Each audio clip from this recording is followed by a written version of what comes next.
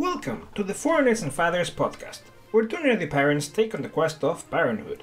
This is a podcast where we will share and compare our experiences when it comes to life as immigrants, new parents, and some other things in between. Welcome to episode 3, on the quest for integration. Hello! So thank you so much for joining us back on another episode. Just as a short recap of last time, we were discussing how to basically arrive here and what we did on our first tasks, you should say, on the quest for arrival. And today we're going to talk about the integration into the country. So how do you start mingling in with society? So I think a good point to start is about getting a job. How did you manage to do that, mate? Thanks, Bruno. Getting a job. Wow, what a interesting topic. So getting a job was an experience that I considered I wasn't really prepared for in a way. So I think we mentioned this last time, but what happens is that when you come into a country and you don't really know how things are done in that country, it can be quite hard to get that, to integrate and to understand the cultural differences. So we've talked a little bit about before in terms of adding your picture to the CV, which, for example, I didn't know that it was kind of a no-no here. Yeah. But so what I did was the following. So I got here and I had to find a job, right? So my first expectations was I wanted to get an office job because I had an office job in Portugal. So why shouldn't I be able to get an office job here? What I didn't really understand is that it doesn't always work like that. Sometimes you kind of have to take a step back so that you can then take a step forward. So what I did is I started looking for office jobs. I did get one interview for a company called Kimberly Clark in Brighton. I did get one interview, but alas, I didn't know that Kimberly Clark had an office in Brighton. Have. Either way, at least I had an interview with them, or I was being scammed. But if I was being scammed, I wasn't paying any money, so that was fine. It was a very believable scammer. Yeah, believable scammer, exactly. Or maybe I was so bad at the interview that they didn't even feel like they could scam me. Yeah. But so what happened? So Kimberly Clark, I had an interview with them. I clearly didn't get it, obviously. And looking back, I can only imagine how poor I must have done because I really had no idea. I think I had that interview about 2 weeks after I was living here, and I really, I was still very much in my old ways. So yeah, I had to. There came a point where I was spending money and I wasn't getting any money, and I knew that I needed to get money. So I was like, you know what, if nothing else, you can always rely on old McDonald's to get you a job. So I went to McDonald's and I actually worked in McDonald's. I got myself a minimum wage job. Yeah, I did. It's incredible, but yeah, I did it. It's so incredible looking back and thinking that I did it.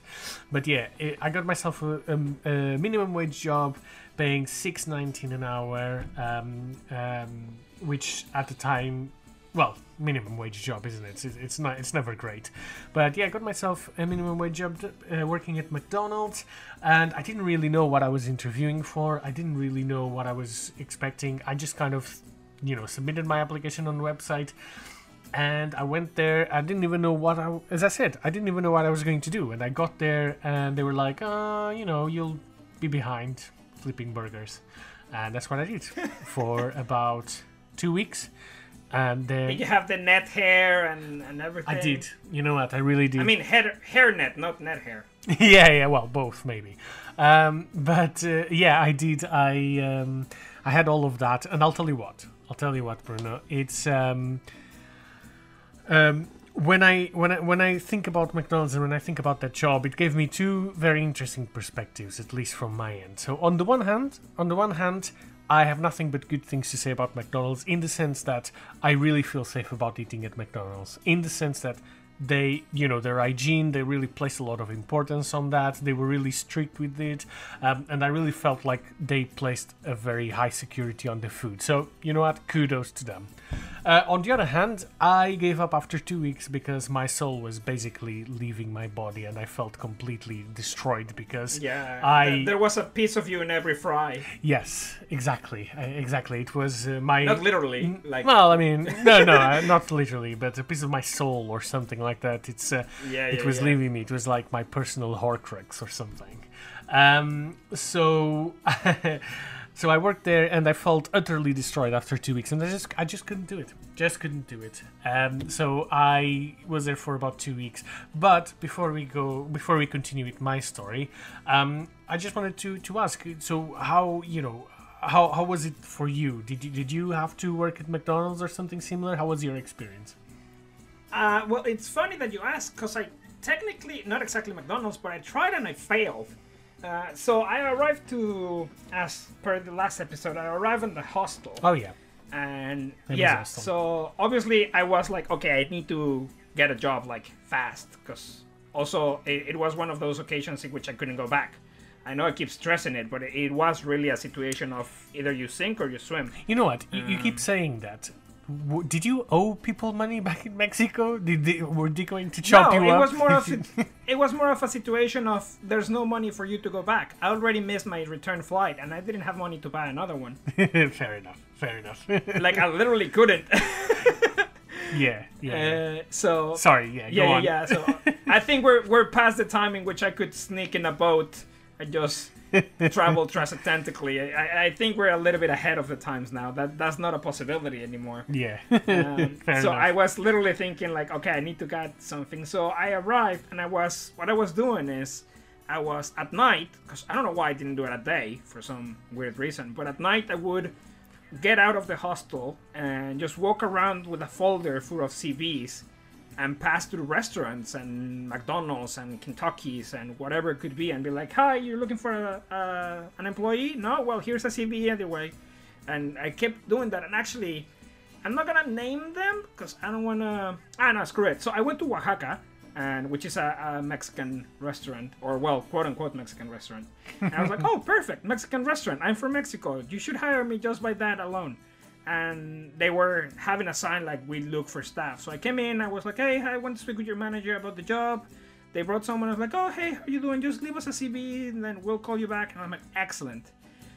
Leave a CV, never heard back, like, at all. I was like, what? Really? Like, and someone then told me, well, I mean, maybe it's because you was overqualified. And I don't know if that's true, or they were just like saying it so that I wouldn't feel bad. But it really did tick me off that I was like, come on, you have an authentic Mexican guy here, and you're not, like, taking the chance. And then someone else said, well, maybe it's because you are Mexican. And you will be like, wait, this is not authentic, this is not authentic, that is definitely not Mexican. And they didn't want to risk you, like, blowing their cover. So, who knows? Also, quick addendum. Possibly they didn't call me because I didn't have a phone. I was just relying on them sending me an email. Oh my god, actually, really? Yeah. No, man, I was unprepared, to say the least. Like, so obviously that wasn't working. So I came back and I had my trusty laptop/tablet, because it was a tablet that you could stick a keyboard to it, and they sold it as a laptop, but it wasn't. It was a tablet. So I went on Indeed to look for jobs. And I was like, okay, so what was I doing in Mexico? Call centers. Well, screw it. Let's do it again. That's what I've been doing all my life. Let's keep doing it. So I sent a CV to the first one I found, and they sent me an email back like 2 days later, like, we're really excited for you to apply. We just need to do a phone interview first before you can come to the interview. And I'm like, yeah, that's a no can do. I don't have a phone. And they were like, oh, well, then sorry, you cannot do it. I'm like, wait, no, just give me a minute. So I actually went around on the hostel remember I tell you there were people that were actually living in the hostel. I had some quote-unquote mates at the time, so I was like, yo, I need you to lend me your phone, foo. Like, it's just for like half an hour. And they're like, yeah, sure. So I sent another email. I got a phone from like 4 a.m. to 4 p.m. to 5 p.m. tomorrow. Does that work? And they're like, yeah, sure, that works. So I got my phone call. Basically, it was just to tell me the address and what I need to bring to the proper interview. And they couldn't do that over email. That's how unprepared I was, man. Sorry? And they couldn't do that over email. bureaucracy, man. I have no idea. But yeah, that's literally how unprepared I was. I was like, yeah, just give me a call, but don't do it. Actually, just send me an email because I don't have a phone. So yeah, but I actually managed to land a job like that, incredibly enough. Was it with that company? Yeah, it was with that. It was my first job here in the UK. Was with that company, and I was like, I nailed the interview, which I have to say it's for my experience working for my previous employer. They really nailed me how to do for entry-level interviews. So that sounds dirty. So yeah, I did the interview and I nailed it and I got the role. And then when I was there, I was like, okay, let's see how it works. It was the same. It's like it was the exact same thing. It's the same call center. But instead of being in Mexico, it was in the UK. I don't know why I thought it was going to be different, but I was pleasantly surprised to find out that it's just the same, but with British people instead of deported Mexicans. Yeah, no, fair enough. It's funny that you mentioned about the overqualifications, because I do have an interesting story about that, still related to the job. But so I was telling you that I got that job and I worked at McDonald's, right? But Yeah. then so then I worked there 2 weeks and I couldn't do it. I just couldn't. So what I ended up doing instead is I continued looking for a job. I wasn't looking again for office jobs or anything like that, but I was looking for something else. And I remember going to Churchill Square, the shopping center in Brighton, and this was close to Christmas, and there was this company that they were going to open a pop-up shop about puzzles. Their name was Jigsaw Gallery. I cannot find them anymore online, so I don't know if they closed, if they changed names, whatever it might be. But what it was just a pop-up shop just for the month of December, and they were going to just sell puzzles, exclusively puzzles. That was it. 13 pop-up puzzle or something like that. And yeah, that's what I had to do. So I worked there, and during that entire month of December, I worked every single day except Christmas Day. Every single day, about 8 or 9 hours for the entirety of the shopping center opening hours. So I worked a lot. I earned a decent amount of money, but unfortunately, it was just a pop-up shop for Christmas. So after Christmas, I was without a job again. So time went on, and going back to the story that I told you was related to what you said. Sorry, but I am getting there. Yeah, good. I was like, wait, I think we're lost here. No, you haven't lost me. This is all to say, because I didn't want to go straight to the next point. And the next point is that I became really desperate, right? And when I became really desperate, what did I have to do again? I was like, I'm really desperate. I need money. I don't have money. It's running out. It's either go back to Portugal or I need to find something. And I was like, I don't want to find something else, so I'm going to McDonald's again. So I know, what a twist. So I went to McDonald's and I sent my CV and everything, and I went to the McDonald's in the Brighton Marina, and I met with this manager there, and this manager looked at my CV, and he was like, he was foreign as well, funnily enough, but he looked at my CV and he said, "Look, Pedro, you know what? I can give you a job. I can. It's not a problem. I can give you a job. But have you tried applying for other places, other offices, like Amex here, or any of the offices that we have here in Brighton? Because there's a lot of people working in those offices, and you're way too qualified to work here. So why don't you try those offices first?"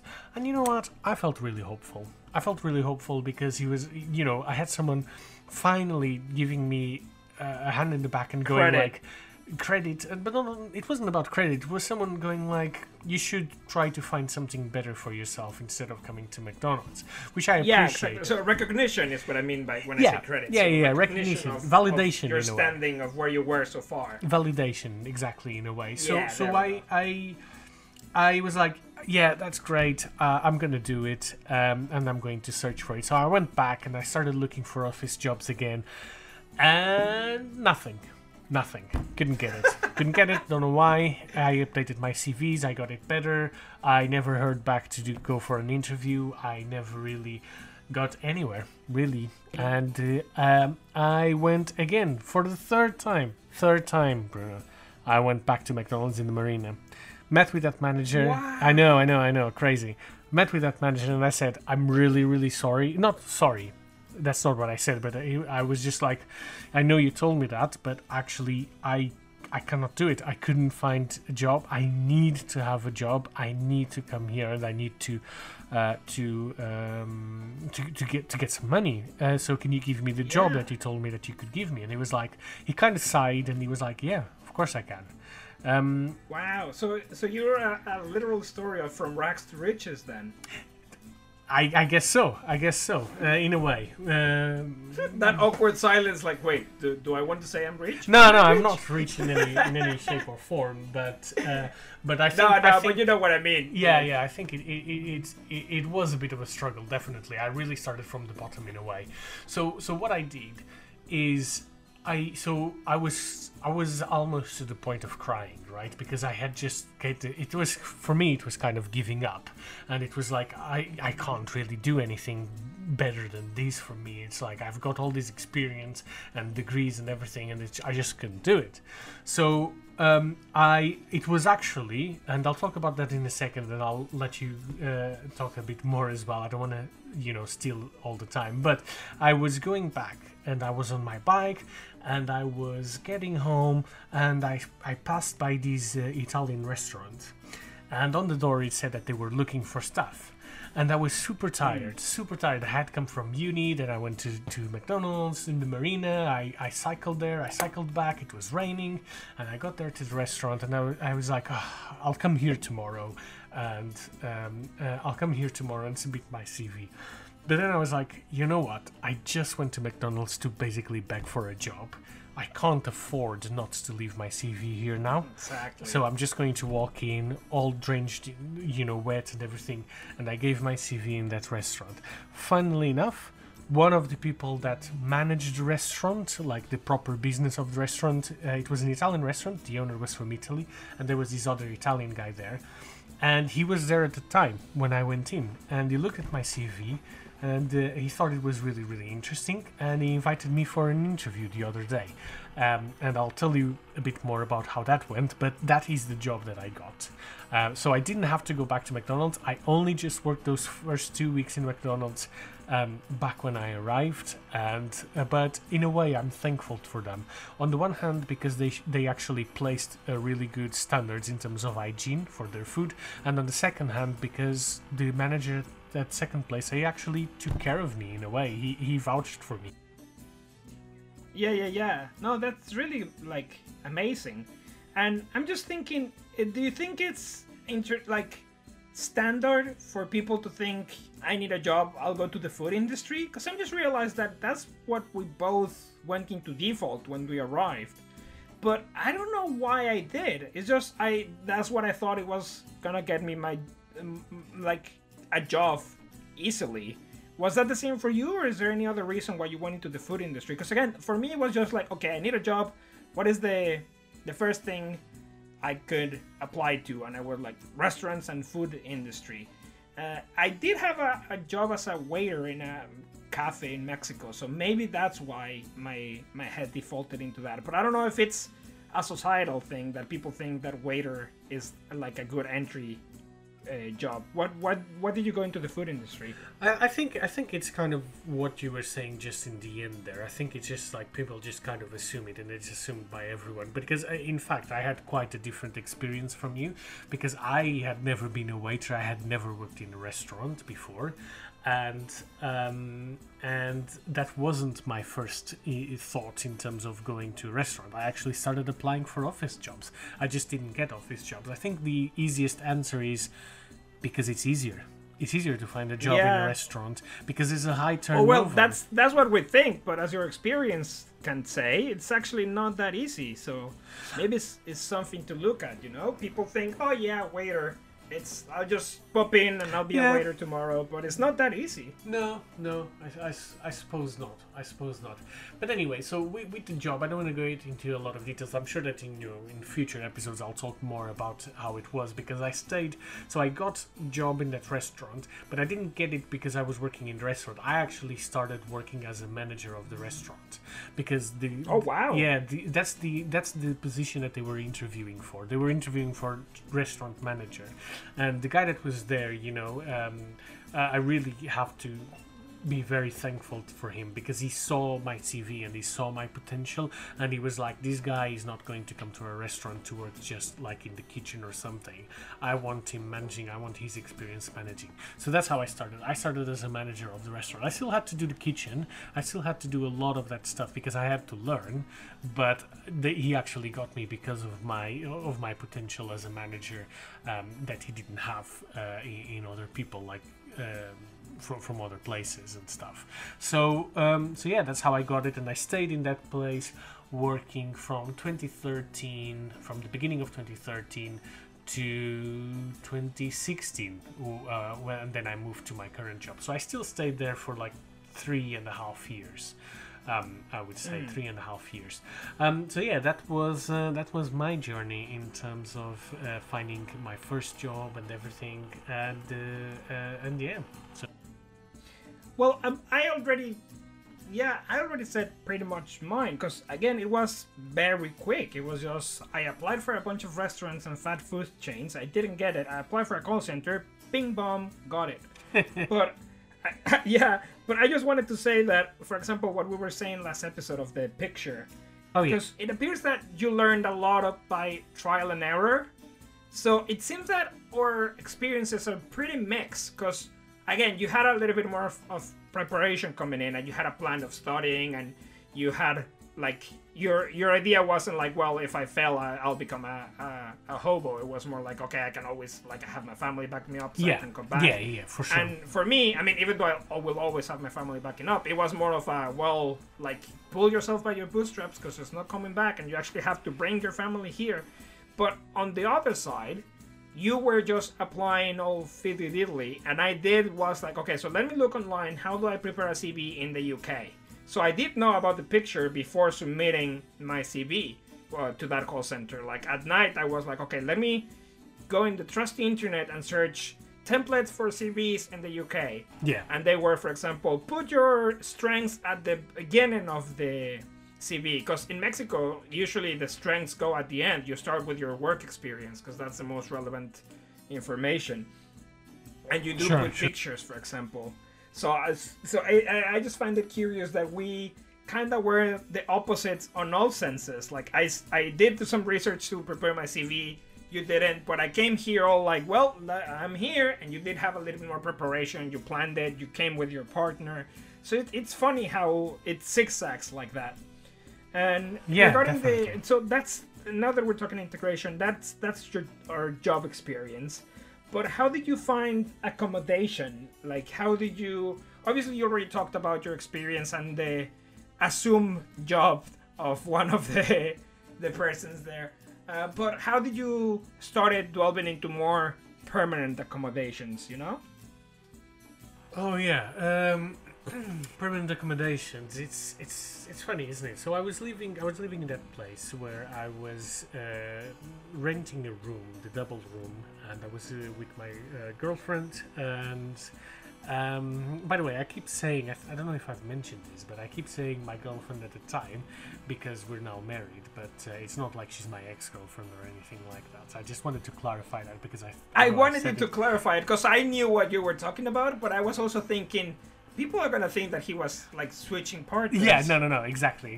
So she was my girlfriend at the time because now we're married, so she's my wife now. So that's the reason why. Yeah. But anyway, she's no longer your girlfriend because she's your wife. Yeah, exactly. I guess technically speaking, she is my ex-girlfriend, isn't it? Because she's now my wife. So yeah, actually, weirdly enough, yeah. If we're going to semantics. Yeah. But anyway, so we were renting the double room. and it was just a little. She was a little bit strange. We were definitely paying too much to be in that room, and for less than that, we could get a studio in the center of Brighton. So we were paying 600 for a shared house. We didn't really have the chance to enjoy the house that much, and we were far away from Brighton. We were in Southwick, so it took us a long time and everything. So what we ended up doing is we looked for a job, and not for a job. What am I saying? For a studio, and we found a studio in Brighton for £500. It was a small little studio. It was cozy for us. Like it was terrible. Right? It was terrible. It was just like a studio on a converted Victorian block of flats, as they often are. But looking back, I feel really nostalgic because it was our proper first place living together. And yeah, it's a startup home. Exactly, and we had only been together for 2 years, which, is a long time, but it was like living together, just the two of us, and I still remember, having everything in the same place, and we didn't even have a bed. We had just like sofa beds that we bought in a second hand, and we were living like that. And our decoration was something from my days working in that puzzle shop. They let me keep a few half-cut puzzles. So half-cut puzzles are puzzles that are cut only halfway through, so they're for display purposes. So what happens is that they look like a puzzle in the front, but they're not actually cut all the way through, so in the back they're all one piece. So we use that as decoration on the walls because they were nice puzzles of nice pictures and stuff.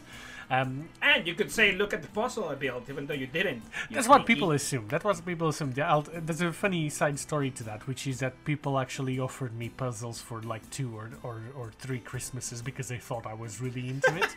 But I wasn't. I was just using it as decoration. I am not that into puzzles, actually. But it was a very humble puzzle, but it was nice. £500 in the center of Brighton, or rather Hove, actually. Sorry, did you just say it was a very humble puzzle? Did I? Yes. Yeah, instead of saying it's a very humble place, you said puzzle. Yeah. Mate, I gotta get you a puzzle for next Christmas. Please do not get me a puzzle for Christmas. No, definitely. If whoever said a P.O. box, you're gonna get tons of puzzles, mate. Yeah, exactly. So that's how we got. The interesting thing is that at the time, my girlfriend, she wasn't working with a contract or anything. You know how these things are when you get here, and they still gave us the place, and we didn't even have to pay 6 months in advance or anything. So they were way less strict at the time. I don't know exactly why, but they were way less strict. So yeah, that's how we got there. But I'm curious to know how you found your first place, other than that experience in spare room, living with those people for a month or so. I'm curious to hear how you found your first place. Well, it's funny that you mentioned it, because I think it's also worth saying that at this point I have never lived on my own. I always lived with my family, so it wasn't until I moved here that it was my first time living on my own. So after that experience with the first spare room I was in, which, by the way, I just want to expand a little bit. I remember when I went for the interview to set it up, which at this point I don't know if it's normal or not, but I was asking for them, and I want to know who I'm going to live before living with them. I think that's way normal. Yeah, that's very normal, isn't it? Okay, good. So I was like, yeah, no, I would like to go and see the house and meet you and see what you're into and stuff. And yeah, for sure. Make sure you're not like a serial killer or stuff like that. But I remember they were like, well, so this place is really nice. It's a little bit far from town, and it's in Old Shoreham Road. So I was like, really? This is far from town? Like, it's like, I don't know, half an hour on the bus? Like, that is short for Mexican distances. There's people that, yeah, for real, there's people that live like 2 hours away from their office without traffic. If you count traffic, it's like 4 hours. Yeah. So for me, everyone was like, oh, it's so far away. I'm like, is it? But then I remember that the country is so tiny that's why it just shows that everything's relative. Because I was impressed how everyone was saying like, oh, it's so far away. But now, after living here for this amount of time, now I'm part of those people. I'm like, oh, it's so far away. And I remember when I lived in Mexico that I used to cycle that on daily basis. I'm like, oh, is it that far away? But I became integrated, I guess you could say. Can I just say something on that? It's funny that you are saying that, because I have the same feeling, but between the UK and Portugal. So in Portugal, like, my parents need to go to like Lisbon. They live in Sintra. And they need to go to Lisbon, right? And they take the car, and the car journey is like 25 to 30 minutes, and they go like, oh, it's so far away. And I go like, really? Is it? it's not really. And to travel from like Lisbon to the south of Portugal is like 3 hours. And people go like, oh, it's so long, 3 hours to get from Lisbon to the south of Portugal to the Algarve. And I'm living here, and I'm go like, it's really not that long. Like, it's just a normal trip. It's just a normal trip. Like, it's definitely not long. I guess it's really about the size of the country, isn't it? It changes your perspective. But yeah, I just thought it was funny because I have the same feeling, but from the UK to Portugal. So yeah. Yeah, and opposite again. We're going to the fact that we've been opposites all this time. In Mexico, there's people that they lived in Puerto Vallarta, which is the town I lived, and then they want to go shopping to Guadalajara, which is the nearest biggest city. So they go on a Saturday. They have to drive 8 hours. So they drive 8 hours, they spend the day shopping, and then they drive 8 hours back. Madness. 8 to 6 hours, depending how mad you are at driving. And that's normal, mate. It's like, oh, you want to go? Yeah, sure, let's go. Let's pop in a car for 6 hours, and then 6 hours. So 12 hours driving just to go shopping in a nice store. No way. But you were saying about the first place that you go. So you had never lived alone. Yeah, sorry, got distracted. So I got that place, did the interview. They were like, yeah, it's so far away. I'm like, is it? No, it's not. But it's funny because public transport here was or is something that it's conflicting. I guess it's the way to say it, because it's amazing. The buses, I was so in shock of how clean they are, how well preserved they are. Some buses even had like a seatbelt, a security seatbelt, and I was like, what the hell? In a bus? In Mexico, there's some buses, and I'm not exaggerating. There are some buses that the floor is just a tin floor, and there's holes, like you can see the street. I know it sounds horrible. It sounds like it's a ransacked place. It's not, but there are some buses in some little towns that are very bad. So for me, the public transport here was like amazing. This is great. Like, it's so clean. It's the typical like double-decker bus, which for me was also like, this is so cool. But it's like one bus every 15 minutes. It's so inconvenient. If for whatever reason you miss your bus, you have to wait at least 10 minutes to get another one. In Mexico, I'm used to a bus passing every 5-10 minutes. Sometimes they pass 2 in a row, and they like go racing each other because they want to be the next one to the bus stop. So it's super fast. So I guess you give some stuff to get some stuff. And believe me, I like public transport here way better. But I do think it's less efficient than back in Mexico. Yeah. Back in Mexico, you could get a bus around the corner and like it was faster. And it's super expensive here as well, isn't it? Yeah, no, that's also true. It's outrageous. I mean, the fact that it's cheaper to fly somewhere than to go the same distance by train, it's baffling. Yeah, it's madness, isn't it? It's absolutely mad. But something that you guys have, which again you is guys. Well, here guys, sorry, it's just because you got here before me, so I go into that mode of me versus. Although maybe it's you guys, because I don't know how it's in Portugal. Oh no, let's in not. Portugal, Let's do not you talk pay about toll? Portugal. Do you pay tolls on the highway? Because in Mexico there's 2 highways: the free highway and the toll highway. And the free highway is free, but it's in a very bad state. The toll highway is pristine, but it's really expensive because there's a toll booth every so often. Is that something that happens in Portugal? I would like to say that it's not. I would like to say that it's like the UK, where there's barely any tolls. But no, in Portugal, it's very similar to Mexico in that sense. I think the difference is that I guess the public ones aren't that bad.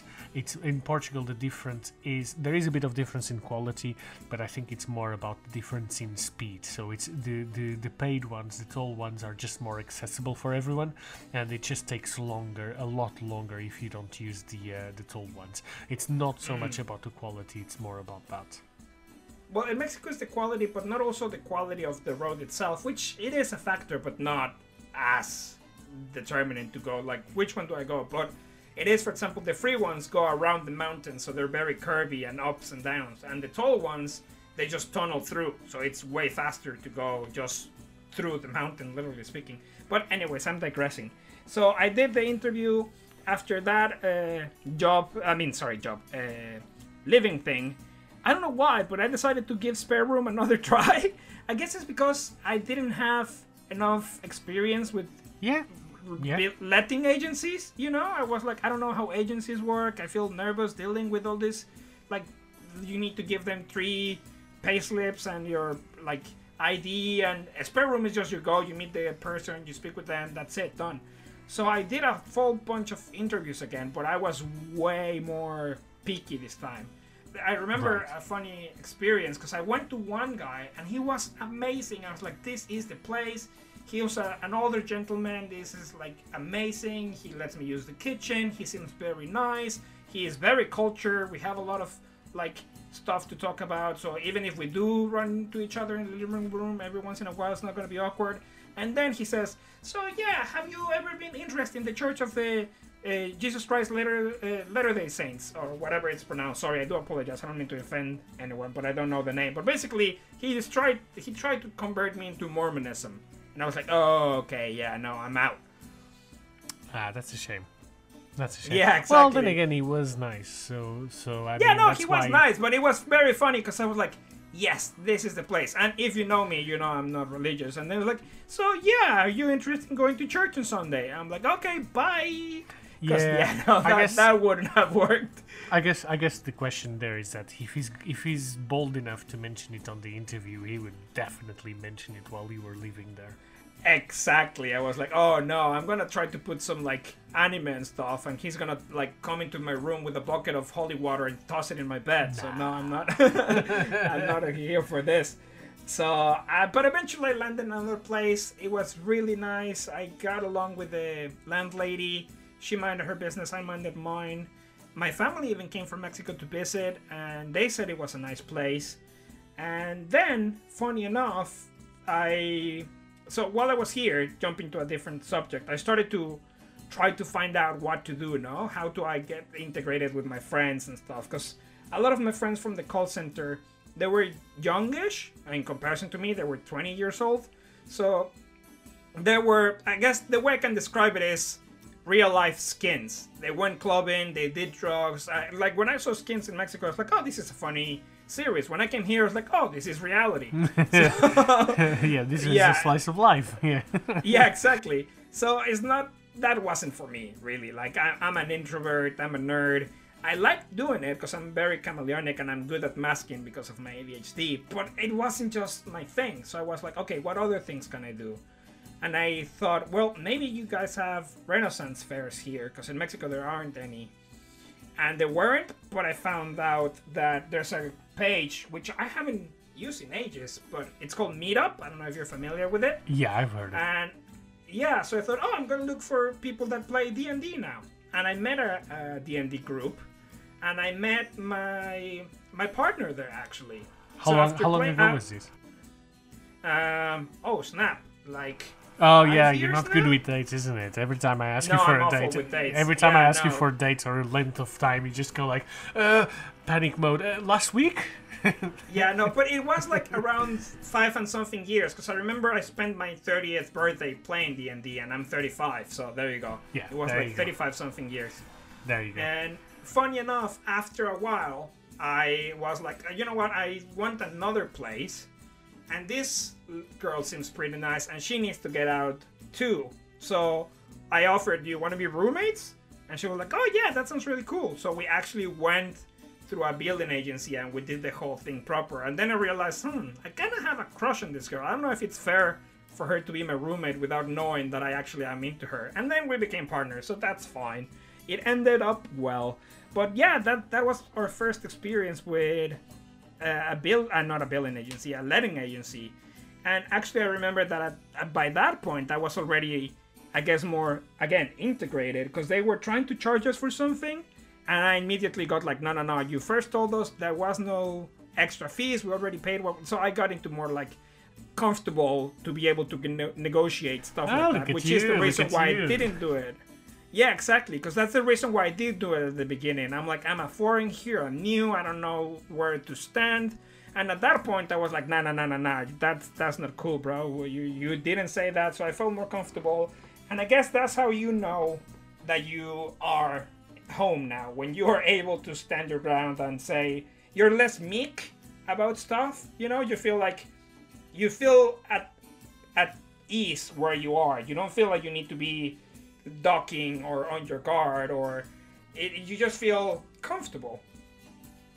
Yeah, no, I know what you mean. I know what you mean. It's interesting. It's good that you felt comfortable to do that, and you know, you can really see the confidence that you gain after being here for a while. Look at you, telling them to sort off and basically, not taking it. That's really good. That is really good.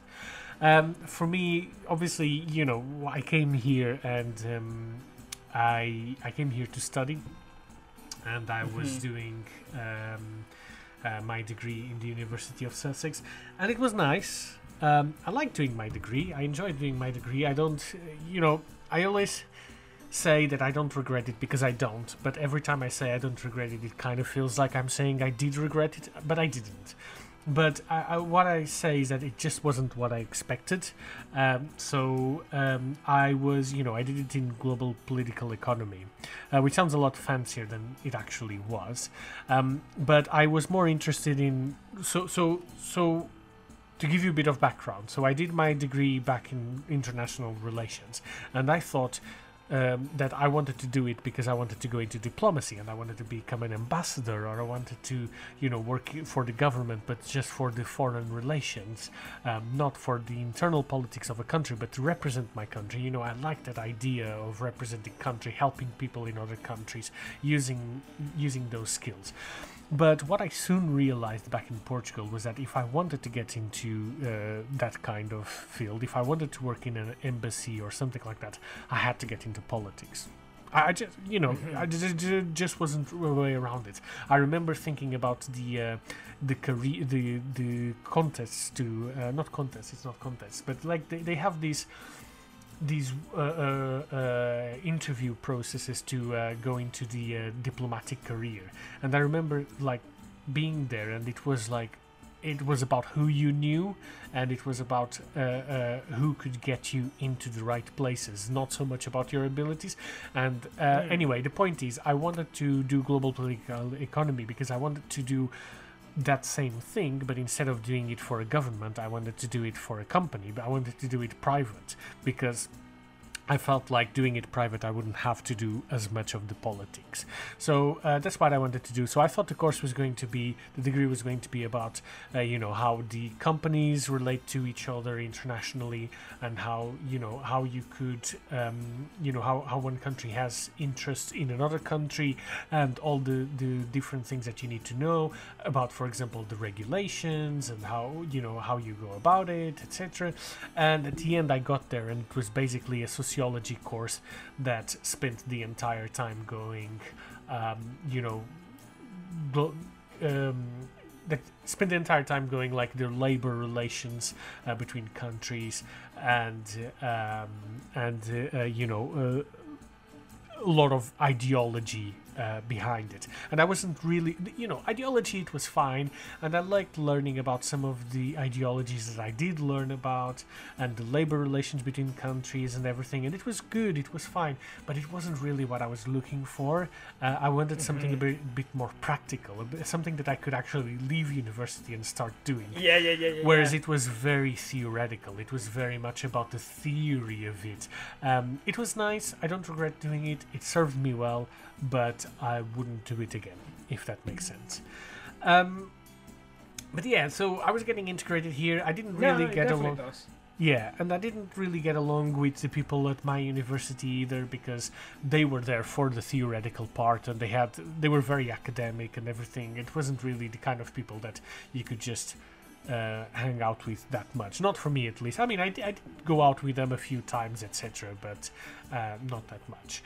So I started, just like you, finding things to do, and this is where I tapped into my nerdy side.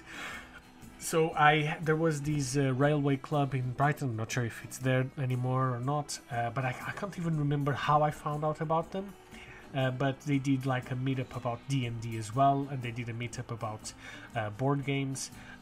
So I started going with my girlfriend to the board game club. I started going on my own to the D&D club and started doing that. So for a little while, it was funny because, well, not funny, but I didn't even have money. And to go there, you needed to pay a fee to the railway club. And I didn't really have a fee, so I just kind of like marched in there with confidence as if I had paid the fee, and no one ever really questioned me, to be honest. Look at you swindling the railway club. But it wasn't because I wanted to. It's just because I just couldn't afford it, but I still No, wanted to play I totally it. understand.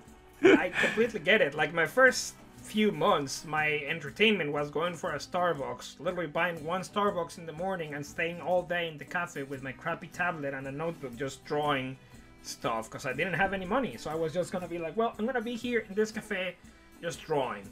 And some people look at me weird, some people look at me like, oh, nice drawing. But yeah, no, I completely understand what you mean about not having money for any hobbies. Yeah. 'Cause sadly, hobbies cost. Yeah, precisely. And it can be quite hard, and you do want to socialize. And, I didn't really stay friends with any of those people, but it was good to start getting the hang of the English language. And it was, well, wait, hang on a minute. You said same, but I thought, you're still with the same partner, aren't you? With the D&D crew, once I went into right. the second half, yes. But remember I mentioned about my skin-like friends from work? Oh, right. I still have them on Facebook, and I remember we even went to London and saw the Book of Mormon. So we did get along really well, but our lifestyle is just too different. So we're just like Facebook friends now, Yeah. No, fair enough. But I was saying what was I saying? So yeah, I remember like the kind of hobbies. It was going to the railway club. I had an old Nintendo DS that I had from Portugal. I was playing my Pokemon games, and one of my first investments, and I felt so bad at the time just spending like, I think it was like £25 or something, because I purchased the Game of Thrones books, where I had just started watching the first series and reap to the 8th series, to the 8th season, but at the time it was really exciting, so I read all of the books, and I got myself a PS3 second hand, played a few different games like Final Fantasy X, which has always been a personal favorite of mine. So that's kind of what I did. I started meeting with more people, started hanging out with people at work, with people outside, and my big break in terms of connections here was when I found a different board game club, and I started going to that one, and I started meeting really interesting people that were into board games, and I am still friends with most of them to this day. Nice. And that was about 6-7 years ago, and I've got really along with them, and it's been really, really good. Good. It's funny when you mentioned your first investment, because I remember my first big investment was a gaming laptop, which funnily enough is the one your wife has. I remember seeing it like, hey, I had that laptop. So that was my first big investment, a gaming computer. Huh. So yeah, but I guess to wrap it up, what is it for you that you said, okay, I'm integrated now? When did you realize?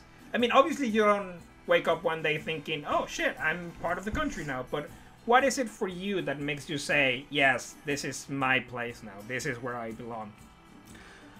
For me, it was when, what I was just saying, when I started having weekly board games and having British friends, not just sticking to my community, not just sticking to the people that I knew from work, but having people that are actually from here. And it's quite a big thing if you live in another country and you have people that you know and that you are really good friends with, and they are from that country. You feel really accepted, and you feel like, you know, if they're friends with me, it's not just because I speak the same language, it's not just because I come from the same place, it's actually because they like me as a person. And that's when I felt really integrated, because I felt accepted. You know, I had some local idioms, started understanding more about the English language. We'll talk more about that in the next episode, spoilers. But things like knowing what knackered means, that I had no idea when I got here, and having that slang, understanding it. That's when I started to feel integrated. Having, it's the social connections for me is being accepted. And that took me about 2.5 years. So I got here in 2012, and I only feel like I was integrated in 2014, 2016, roughly. What about you? What made it for you? I think it's the same. I gotta say it's the exact same thing. Like, I felt comfortable going to the office and interacting with the people in the office. I no longer felt like a stranger going there on a secondment, I guess. It felt like, yeah, this is my job. I got in the bus and I saw the same people I saw every day. And I had friends. Like, I have a routine and I had friends. So for me, that's when I started feeling that this was my home. I saw the same things, I saw the same stores, saw the same people on the bus, had friends. I was no longer tired of hearing English. That also is when I noticed that I could read English, hear English every day, and ignore it. I remember when I first got here, I used to hear conversations on the train, and even though I didn't want to, I pay attention to them, because it was in English, which wasn't common for me on my day-to-day basis outside the office, because I always worked in bilingual call centers, but outside of the office, no one spoke English. So my brain was conditioned to pay attention. When I was able to ignore it, it's when I realized that it was normal for me. And one thing also, as a little teaser for next episode, is when I learned how to pronounce D. Because in Mexico, we don't say D, we say the. So I used to say something like dragon instead of dragon. And people were like, why do you have a swollen tongue all of a sudden? But I'll go more into detail for the next one. That is a very subtle one. Yeah, those are the things that, when I think back, that is when I started feeling like this was my home. And obviously, there's a second part of it, because it's also once my family came over. That was the last part. That's like, okay, now we're all here. Like, my clan is here. That's it. This is our place, you know? Right. Brilliant. Thank you for that, Bruno. And that, I think, this is definitely one of my favorite topics, because I feel really passionate about, being integrated here and feeling accepted for who I am. I really feel like, especially now that some time has passed, I really feel like this is part of, this is my home. I feel accepted by the people that I work with, and so I'm really passionate about this. But we'll delve more into that later on. For the time being, just like last few times, you can follow us on social media. Basically, we'll try to be in as many as possible, so you can always follow us. We'll always be Foreigners and Fathers. If you want to talk to us about your experiences coming to the UK, immigrating to the UK, living here, any of the topics that we have mentioned before, you can write to us. I would love to tell you what the email is, but I still don't know which one we're actually going to land on. But once this episode is going live, it will be in the description of the episode, and you can write to us about your experiences. We would love to hear about how you felt, what it was like for you, and I promise you that we will get to, I promise you that we will read it and we will get to you and we will mention it at some point. And if you want to, you can listen to the next episode right away. The next episode, as we've said, is about the intrinsicies of the English language. And just saying it is a bit odd. The intrinsicies, yeah, exactly. And there will also be some sources on some of the topics that we have talked about on the description. And Bruno here also streams regularly on Twitch.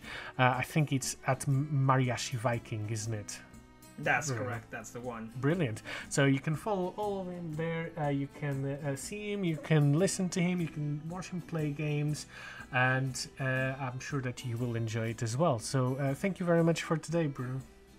No, thank you as always for the time of day, man. I found these conversations very, I mean, I don't know if it's just me, but very therapeutic. Looking back into it and see what has been achieved, how difficult it was, sharing experiences with someone else, seeing how other trips, and I didn't mean that like other people experience can differ so much and be so similar at the same time.